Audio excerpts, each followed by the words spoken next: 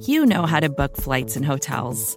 All you're missing is a tool to help you plan that unbelievable travel experience. That's why you need Viator. Book guided tours, excursions, and more in one place. There are over 300,000 travel experiences to choose from, so you can find something for everyone. And Viator offers free cancellation and 24/7 customer support for worry-free travel. Download the Viator app now and use code Viator10 for 10% off your first booking in the app. Find travel experiences for you. Do more with Viator. Chapter 11. A new chapter in a novel is something like a new scene in a play, and when I draw up the curtain this time, reader, you must fancy you see a room in the George Inn at Millcote, with such large-figured papering on the walls as inn-rooms have, such a carpet, such furniture, such ornaments on the mantelpiece, such prints, including a portrait of George III and another of the Prince of Wales, and a representation of the death of Wolfe. All this is visible to you by the light of an oil lamp hanging from the ceiling, and by that of an excellent fire, near which I sit in my cloak and bonnet, my muff and umbrella lie on the table, and I am warming away the numbness and chill contracted by 16 hours' exposure to the rawness of an October day. I left Loughton at 4:00 a.m., and the Millcote town clock is now just striking 8. Reader, though I look comfortably accommodated, I am not very tranquil in my mind. I thought when the coach stopped here there'd be someone to meet me. I looked anxiously around as I descended the wooden steps, the boots placed for my convenience, expecting to hear my name pronounced, and to see some description of carriage waiting to convey me to Thornfield. Nothing of the sort was visible, and when I asked a waiter if anyone had been to inquire after a Miss Eyre, I was answered in the negative, so I had no resource but to request to be shown into a private room, and here I am waiting, while all sorts of doubts and fears are troubling my thoughts. It is a very strange sensation to inexperienced youth to feel itself quite alone in the world, cut adrift from every connection, uncertain whether the port to which it is bound can be reached, and prevented by many impediments from returning to that it has quitted. The charm of adventure sweetens that sensation, the glow of pride warms it, but then the throb of fear disturbs it, and fear with me became predominant when half an hour elapsed and still I was alone. I bethought myself to ring the bell. "Is there a place in this neighborhood called Thornfield?" I asked of the waiter who answered the summons. "Thornfield? I don't know, ma'am. I'll inquire at the bar." He vanished, but reappeared instantly. "Is your name Eyre, miss?" "Yes." "Person here waiting for you." I jumped up, took my muff and umbrella, and hastened into the inn passage. A man was standing by the open door, and in the lamp-lit street I dimly saw a one-horse conveyance. "This will be your luggage, I suppose," said the man, rather abruptly when he saw me, pointing to my trunk in the passage. "Yes." He hoisted it onto the vehicle, which was a sort of car, and then I got in. Before he shut me up, I asked him how far it was to Thornfield. "A matter of 6 miles." "How long shall we be before we get there?" "Happen an hour and a half." He fastened the car door, climbed to his own seat outside, and we set off. Our progress was leisurely, and gave me ample time to reflect. I was content to be at length so near the end of my journey, and as I leaned back in the comfortable, though not elegant, conveyance, I meditated, much at my ease. I suppose, thought I, judging from the plainness of the servant and carriage, Mrs. Fairfax is not a very dashing person. So much the better. I never lived amongst fine people but once, and I was very miserable with them. I wonder if she lives alone, except this little girl. If so, and if she is in any degree amiable, I shall surely be able to get on with her. I will do my best. It is a pity that doing one's best does not always answer. At Lowood, indeed, I took that resolution, kept it, and succeeded in pleasing.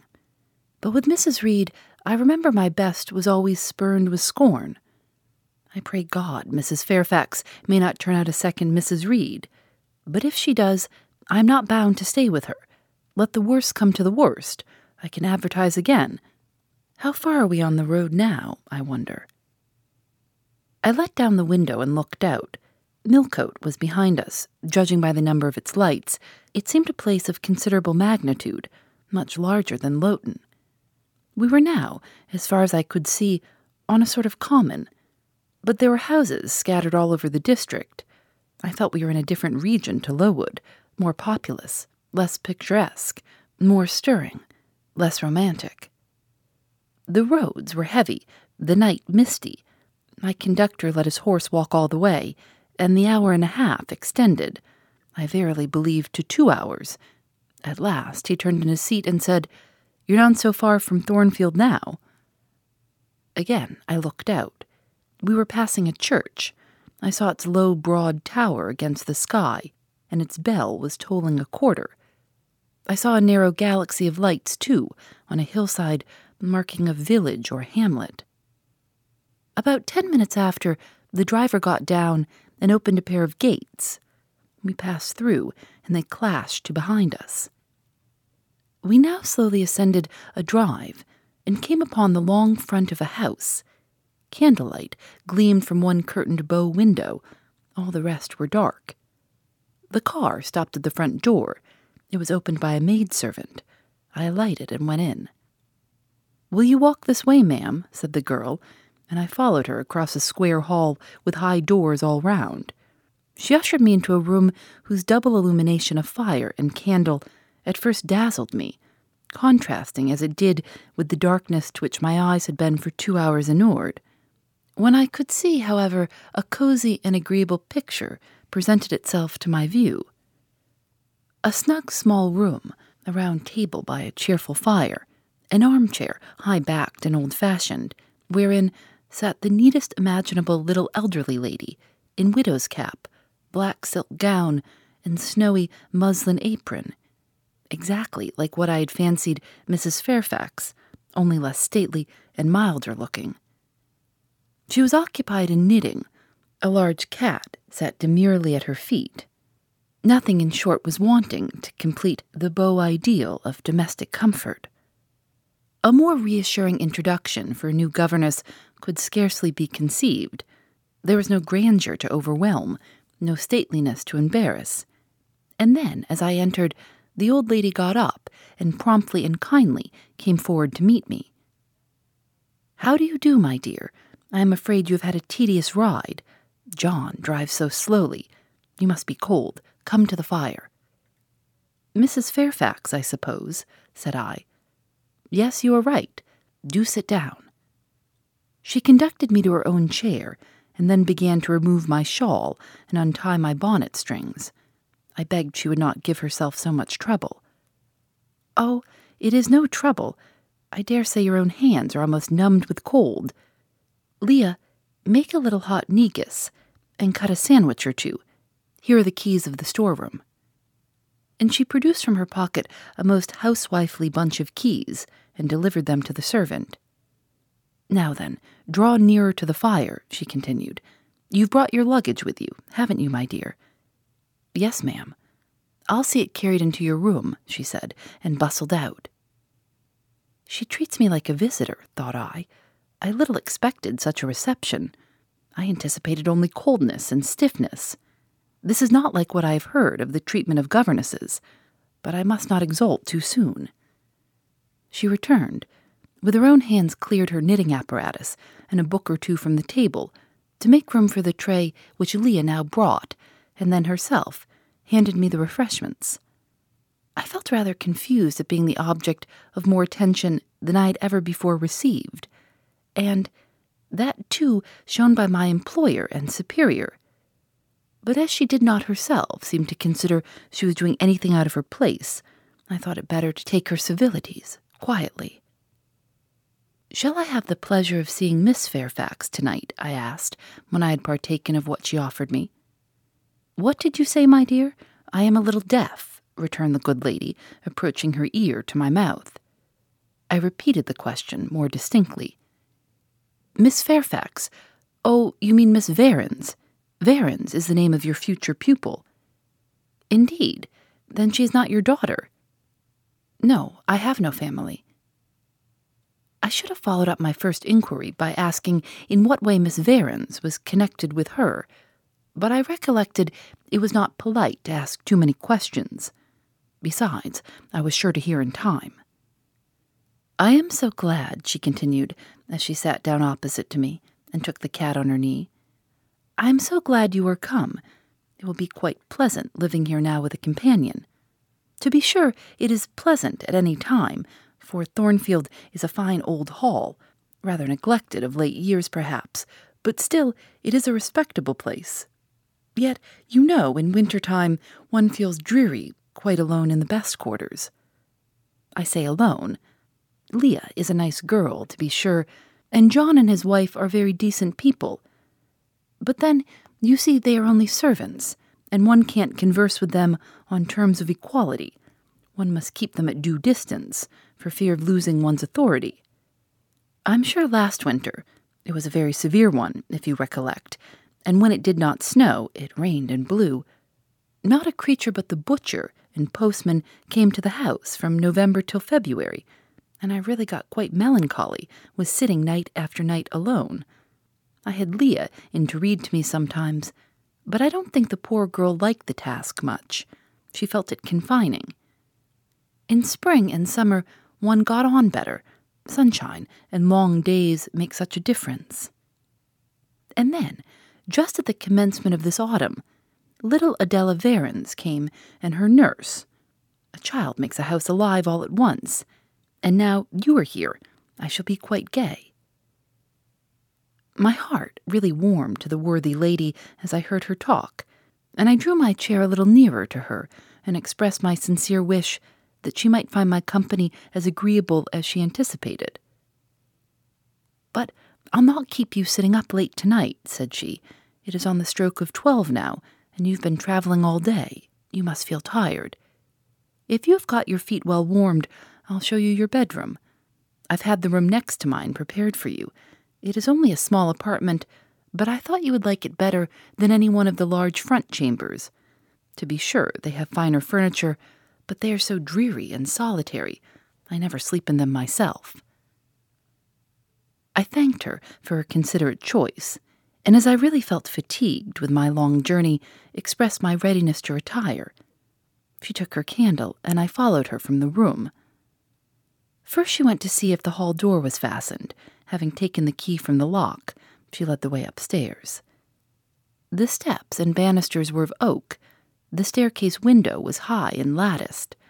Both it and the long gallery into which the bedroom doors opened looked as if they belonged to a church rather than a house. A very chill and vault-like air pervaded the stairs and gallery, suggesting cheerless ideas of space and solitude, and I was glad, when finally ushered into my chamber, to find it of small dimensions and furnished in ordinary, modern style. When Mrs. Fairfax had bidden me a kind good night, and I had fastened my door, gazed leisurely round, and in some measure effaced the eerie impression made by that wide hall, that dark and spacious staircase, and that long, cold gallery, by the livelier aspect of my little room, I remembered that, after a day of bodily fatigue and mental anxiety, I was now at last in safe haven. The impulse of gratitude swelled my heart, and I knelt down at the bedside and offered up thanks where thanks were due, not forgetting, ere I rose, to implore aid on my further path and the power of meriting the kindness which seemed so frankly offered me before it was earned. My couch had no thorns in it that night, my solitary room no fears. At once, weary and content, I slept soon and soundly. When I awoke, it was broad day. The chamber looked such a bright little place to me as the sun shone in, between the gay blue chintz window curtains, showing papered walls and a carpeted floor, so unlike the bare planks and stained plaster of Lowood, that my spirits rose at the view. Externals have a great effect on the young. I thought that a fairer era of life was beginning for me, one that was to have its flowers and pleasures, as well as its thorns and toils. My faculties, roused by the change of scene, the new field offered to hope, seemed all astir. I cannot precisely define what they expected, but it was something pleasant, not perhaps that day or that month, but at an indefinite future period. I rose. I dressed myself with care, obliged to be plain, for I had no article of attire that was not made with extreme simplicity. I was still by nature solicitous to be neat. It was not my habit to be disregardful of appearance or careless of the impression I made. On the contrary, I ever wished to look as well as I could, and to please as much as my want of beauty would permit. I sometimes regretted that I was not handsomer. I sometimes wished to have rosy cheeks, a straight nose, and small cherry mouth. I desired to be tall, stately, and finely developed in figure. I felt it a misfortune that I was so little, so pale, and had features so irregular and so marked. And why had I these aspirations and these regrets? It would be difficult to say. I could not then distinctly say it to myself, yet I had a reason, and a logical, natural reason, too. However, when I had brushed my hair very smooth and put on my black frock, which, Quaker-like as it was, at least had the merit of fitting to a nicety, and adjusted my clean white tucker, I thought I should do respectably enough to appear before Mrs. Fairfax, and that my new pupil would not at least recoil from me with antipathy. Having opened my chamber window, and seen that I had left all things straight and neat on the toilet table, I ventured forth. Traversing the long and matted gallery, I descended the slippery steps of oak. Then I gained the hall. I halted there a minute. I looked at some pictures on the walls. One, I remember, represented a grim man, and one a lady with powdered hair and a pearl necklace. At a bronze lamp pendant from the ceiling, at a great clock whose case was of oak curiously carved, and ebon black with time and rubbing. Everything appeared very stately and imposing to me. But then I was so little accustomed to grandeur. The hall door, which was half of glass, stood open. I stepped over the threshold. It was a fine autumn morning. The early sun shone serenely on unbrowned groves and still green fields. Advancing onto the lawn, I looked up and surveyed the front of the mansion. It was 3 stories high, of proportions not vast, though considerable. A gentleman's manor house, not a nobleman's seat. Battlements round the top gave it a picturesque look. Its grey front stood out well from the background of a rookery, whose cawing tenants were now on the wing.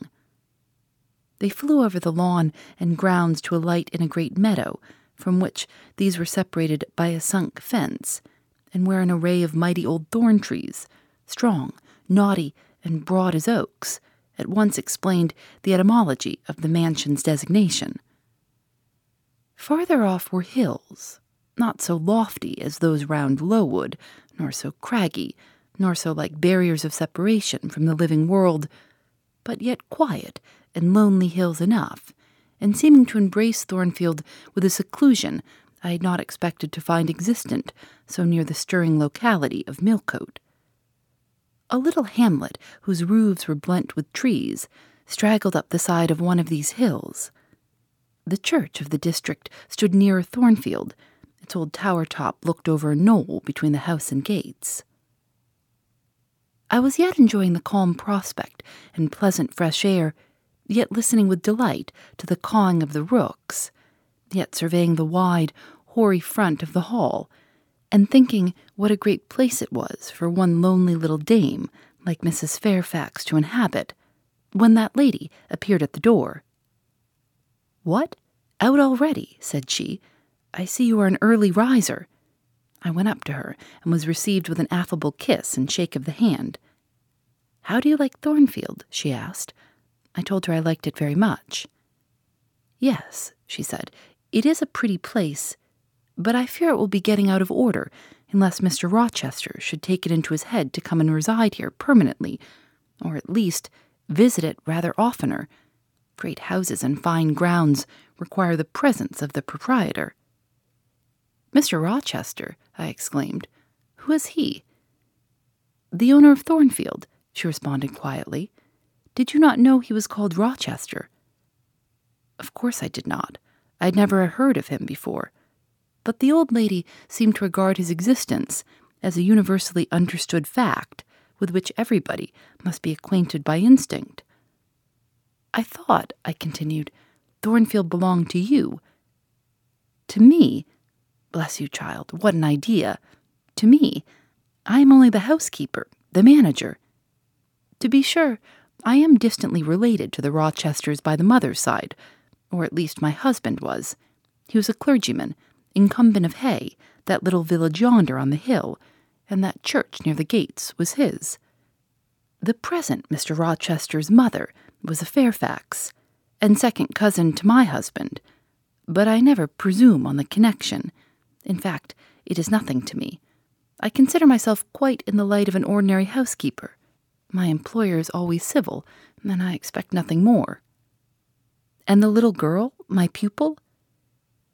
"She is Mr. Rochester's ward. He commissioned me to find a governess for her. He intended to have her brought up here, I believe. Here she comes, with her bonne, as she calls her nurse." The enigma, then, was explained.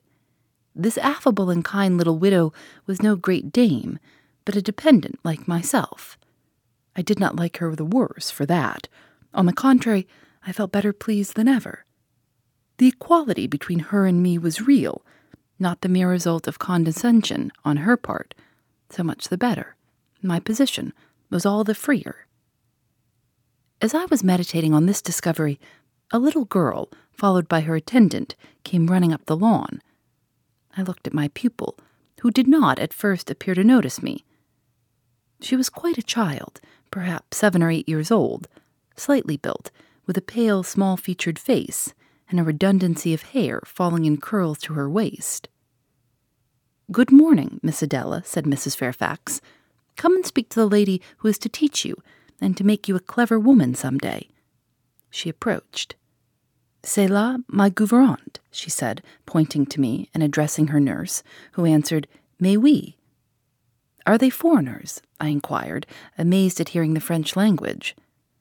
"The nurse is a foreigner, and Adela was born on the continent, and I believe never left it till within 6 months ago. When she first came here, she could speak no English. Now she can make her shift to talk it a little. I don't understand her.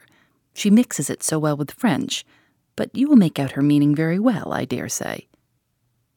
Fortunately, I had had the advantage of being taught French by a French lady, and as I had always made a point of conversing with Madame Perrault as often as I could, and had, besides, during the last 7 years, learnt a portion of French by heart daily, applying myself to take pains with my accent, and imitating as closely as possible the pronunciation of my teacher, I had acquired a certain degree of readiness and correctness in the language, and was not likely to be much at a loss with Mademoiselle Adela. She came and shook hands with me when she heard that I was her governess, and as I led her in to breakfast, I addressed some phrases to her in her own tongue. She replied briefly at first, but after we were seated at the table and she had examined me some 10 minutes, with her large, hazel eyes, she suddenly commenced chattering fluently. "Ah," cried she in French, "you speak my language as well as Mr. Rochester does. I can talk to you as I can to him, and so can Sophie. She will be glad. Nobody here understands her. Madame Fairfax is all English. Sophie is my nurse. She came with me over the sea in a great ship with a chimney that smoked. How it did smoke! And I was sick, and so was Sophie, and so was Mr. Rochester. Mr. Rochester lay down on a sofa in a pretty room called the salon, and Sophie and I had little beds in another place. I nearly fell out of mine. It was like a shelf. And, Mademoiselle, what is your name?" "Eyre. Jane Eyre." "Eyre. Bah, I cannot say it. Well, our ship stopped in the morning, before it was quite daylight, at a great city, a huge city, with very dark houses and all smoky. not at all like the pretty clean town I came from. And Mr. Rochester carried me in his arms over a plank to the land, and Sophie came after, and we all got into a coach which took us to a beautiful large house, larger than this and finer, called a hotel. We stayed there nearly a week. I and Sophie used to walk every day in a great green place full of trees called the park, and there were many children there besides me, and a pond with beautiful birds in it that I fed with crumbs. "Can you understand her when she runs on so fast?" asked Miss Fairfax. I understood her very well, for I had been accustomed to the fluent tongue of Madame Perrot. "I wish," continued the good lady, "you would ask her a question or two about her parents. I wonder if she remembers them." "Della," I inquired, "with whom did you live when you were in that pretty clean town you spoke of?" "I lived long ago with Mamma, but she has gone to the Holy Virgin. Mamma used to teach me to dance and sing and to say verses. A great many gentlemen and ladies came to see Mamma, and I used to dance before them, or to sit on their knees and sing to them. I liked it. Shall I let you hear me sing now?" She had finished her breakfast, so I permitted her to give a specimen of her accomplishments. Descending from her chair, she came and placed herself on my knee. Then, folding her little hands demurely before her, shaking back her curls, and lifting her eyes to the ceiling, she commenced singing a song from some opera. It was the strain of a forsaken lady, who, after bewailing the perfidy of her lover, calls pride to her aid, desires her attendant to deck her in her brightest jewels and richest robes, and resolves to meet the false one that night at a ball, and prove to him, by the gaiety of her demeanor, how little his desertion has affected her. The subject seemed strangely chosen for an infant singer, but I suppose the point of the exhibition lay in hearing the notes of love and jealousy warbled with the lisp of childhood, and in very bad taste that point was. At least I thought so. Adele sang the cazinet tunefully enough, and with the naivete of her age. This achieved, she jumped from my knee and said, "Now, mademoiselle, I will repeat you some poetry." Assuming an attitude, she began La Ligue de Rats, Fable de La Fontaine. She then declaimed the little piece with an attention to punctuation and emphasis, a flexibility of voice, and an appropriateness of gesture, very unusual indeed at her age, and which proved she had been carefully trained. "Was it your mamma who taught you that piece?" I asked. "Yes. She made me lift my hand, so to remind me to raise my voice at the question. 'Now shall I dance for you?' No, that will do. But after your mamma went to the Holy Virgin, as you say, with whom did you live then?" "With Madame Frederic and her husband. She took care of me, but she is nothing related to me. I think she is poor, for she had not so fine a house as Mamma. I was not long there. Mr. Rochester asked me if I would like to go and live with him in England, and I said yes, for I knew Mr. Rochester before I knew Madame Frederic. And he was always kind to me, and gave me pretty dresses and toys. But you see, he has not kept his word, for he has brought me to England, and now he has gone back again himself, and I never see him." After breakfast, Adele and I withdrew to the library, which room, it appears, Mr. Rochester had directed should be used as a schoolroom. Most of the books were locked up behind glass doors, but there was one bookcase left open, containing everything that could be needed in the way of elementary works, and several volumes of light literature, poetry, biography, travels, a few romances, etc. I suppose he had considered that these were all the governess would require for her private perusal, and indeed they contented me amply for the present, compared with the scanty pickings I had now and then been able to glean at Lowood. They seemed to offer an abundant harvest of entertainment and information. In this room, too, there was a cabinet piano, quite new and of superior tone, also an easel and a pair of globes. I found my pupil sufficiently docile, though disinclined to apply. She had not been used to regular occupation of any kind.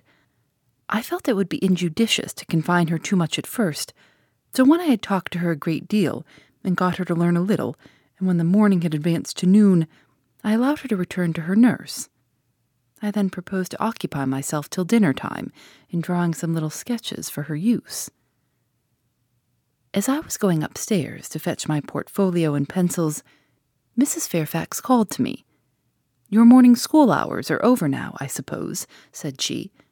She was in a room the folding doors of which stood open. I went in when she addressed me.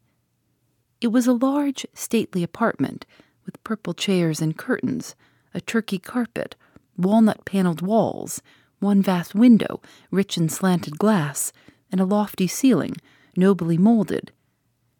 Mrs. Fairfax was dusting some vases of fine purple spar which stood on a sideboard. "What a beautiful room!" I exclaimed as I looked round, for I had never before seen any half so imposing. "Yes, this is the dining room. I have just opened the window to let in a little air and sunshine, for everything gets so damp in apartments that are seldom inhabited. The drawing-room yonder feels like a vault." She pointed to a wide arch corresponding to the window, and hung like it with a Tyrian-dyed curtain now looped up. Mounting to it by 2 broad steps, and looking through, I thought I caught a glimpse of a fairy place, so bright to my novice eyes appeared the view beyond. Yet it was merely a very pretty drawing-room, and within it a boudoir, both spread with white carpets, on which seemed laid brilliant garlands of flowers, both sealed with snowy mouldings of white grapes and vine leaves, beneath which glowed in rich contrast crimson couches and ottomans, while the ornaments on the pale Parian mantelpiece were of sparkling Bohemian glass ruby red, and between the windows large mirrors repeated the general blending of snow and fire. "In what order do you keep these rooms, Mrs. Fairfax?" said I. "No dust, no canvas coverings, except that the air feels chilly. One would think they were inhabited daily." "Why, Miss Eyre, though Mr. Rochester's visits here are rare, they are always sudden and unexpected, and as I observed that it put him out to find everything swapped up, and to have a bustle of arrangement on his arrival, I thought it best to keep the rooms in readiness." "Is Mr. Rochester an exacting, fastidious sort of man?" "Not particularly so, but he has a gentleman's tastes and habits, and he expects to have things managed in conformity to them." "Do you like him? Is he generally liked?" "Oh, yes. The family have always been respected here. Almost all the land in this neighborhood, as far as you can see, has belonged to the Rochesters, time out of mind." "Well, but leaving his land out of the question, do you like him? Is he liked for himself?" "I have no cause to do otherwise than like him, and I believe he is considered a just and liberal landlord by his tenants. But he has never lived much amongst them." "But has he no peculiarities? What, in short, is his character?" "Oh, his character is unimpeachable, I suppose. He is rather peculiar, perhaps. He has travelled a great deal, and seen a great deal of the world, I should think. I dare say he is clever, but I never had much conversation with him." "In what way is he peculiar?" "I don't know. It is not easy to describe. Nothing striking, but you feel it when he speaks to you. You cannot be always sure whether he is in jest or earnest, whether he is pleased or the contrary. You don't thoroughly understand him. In short, at least, I don't. But it is of no consequence. He is a very good master." This was all the account I got from Mrs. Fairfax of her employer and mine. There are people who seem to have no notion of sketching a character, or observing and describing salient points, either in persons or things. The good lady evidently belonged to this class. My queries puzzled, but did not draw her out. Mr. Rochester was Mr. Rochester in her eyes, a gentleman, a landed proprietor, nothing more. She inquired and searched no further, and evidently wondered at my wish to gain a more definite notion of his identity.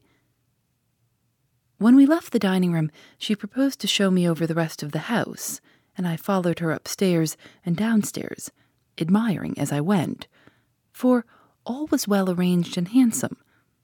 The large front chambers I thought especially grand, and some of the third-story rooms, though dark and low, were interesting from their air of antiquity. The furniture, once appropriated to the lower apartments, had from time to time been removed here as fashions changed, and the imperfect light entering by their narrow casement showed bedsteads of 100 years old, chests in oak or walnut looking, with their strange carvings of palm branches and cherubs' heads, like types of the Hebrew Ark, rows of venerable chairs, high-backed and narrow, stools still more antiquated, on whose cushioned tops were yet apparent traces of half-effaced embroideries, wrought by fingers that for 2 generations had been coffin dust. All these relics gave to the 3rd story of Thornfield Hall the aspect of a home of the past, a shrine of memory.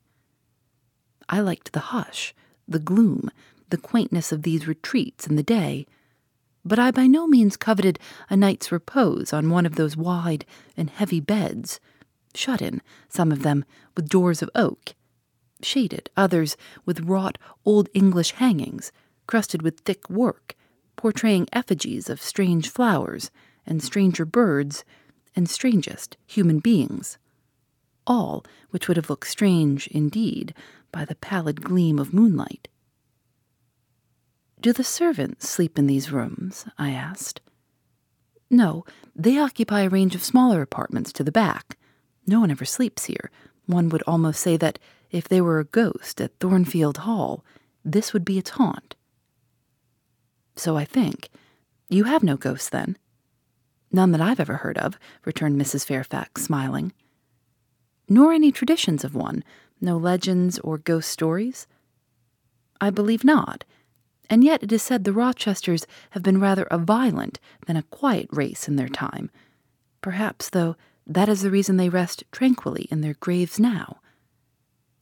"Yes, after life's fitful fever they sleep well," I muttered. "Where are you going now, Mrs. Fairfax?" For she was moving away. "On to the Leads. Will you come and see the view from thence?" I followed still, up a very narrow staircase to the attics, and thence by a ladder and through a trap door to the roof of the hall. I was now on a level with the crow colony, and could see into their nests. Leaning over the battlements and looking far down, I surveyed the grounds laid out like a map, the bright and velvet lawn closely girdling the grey base of the mansion, the field, wide as a park, dotted with its ancient timber, the wood, dun and sere, divided by a path visibly overgrown, greener with moss than the trees were with foliage, the church at the gates, the road, the tranquil hills, all reposing in the autumn day's sun, the horizon bounded by a propitious sky, azure, marbled with pearly white. No feature in the scene was extraordinary, but all was pleasing. When I turned from it and repassed the trap door, I could scarcely see my way down the ladder. The attic seemed black as a vault, compared with that arc of blue air to which I had been looking up, and to that sunlit scene of grove, pasture, and green hill, of which the hall was the center, and over which I had been gazing with delight. Mrs. Fairfax stayed behind a moment to fasten the trap door.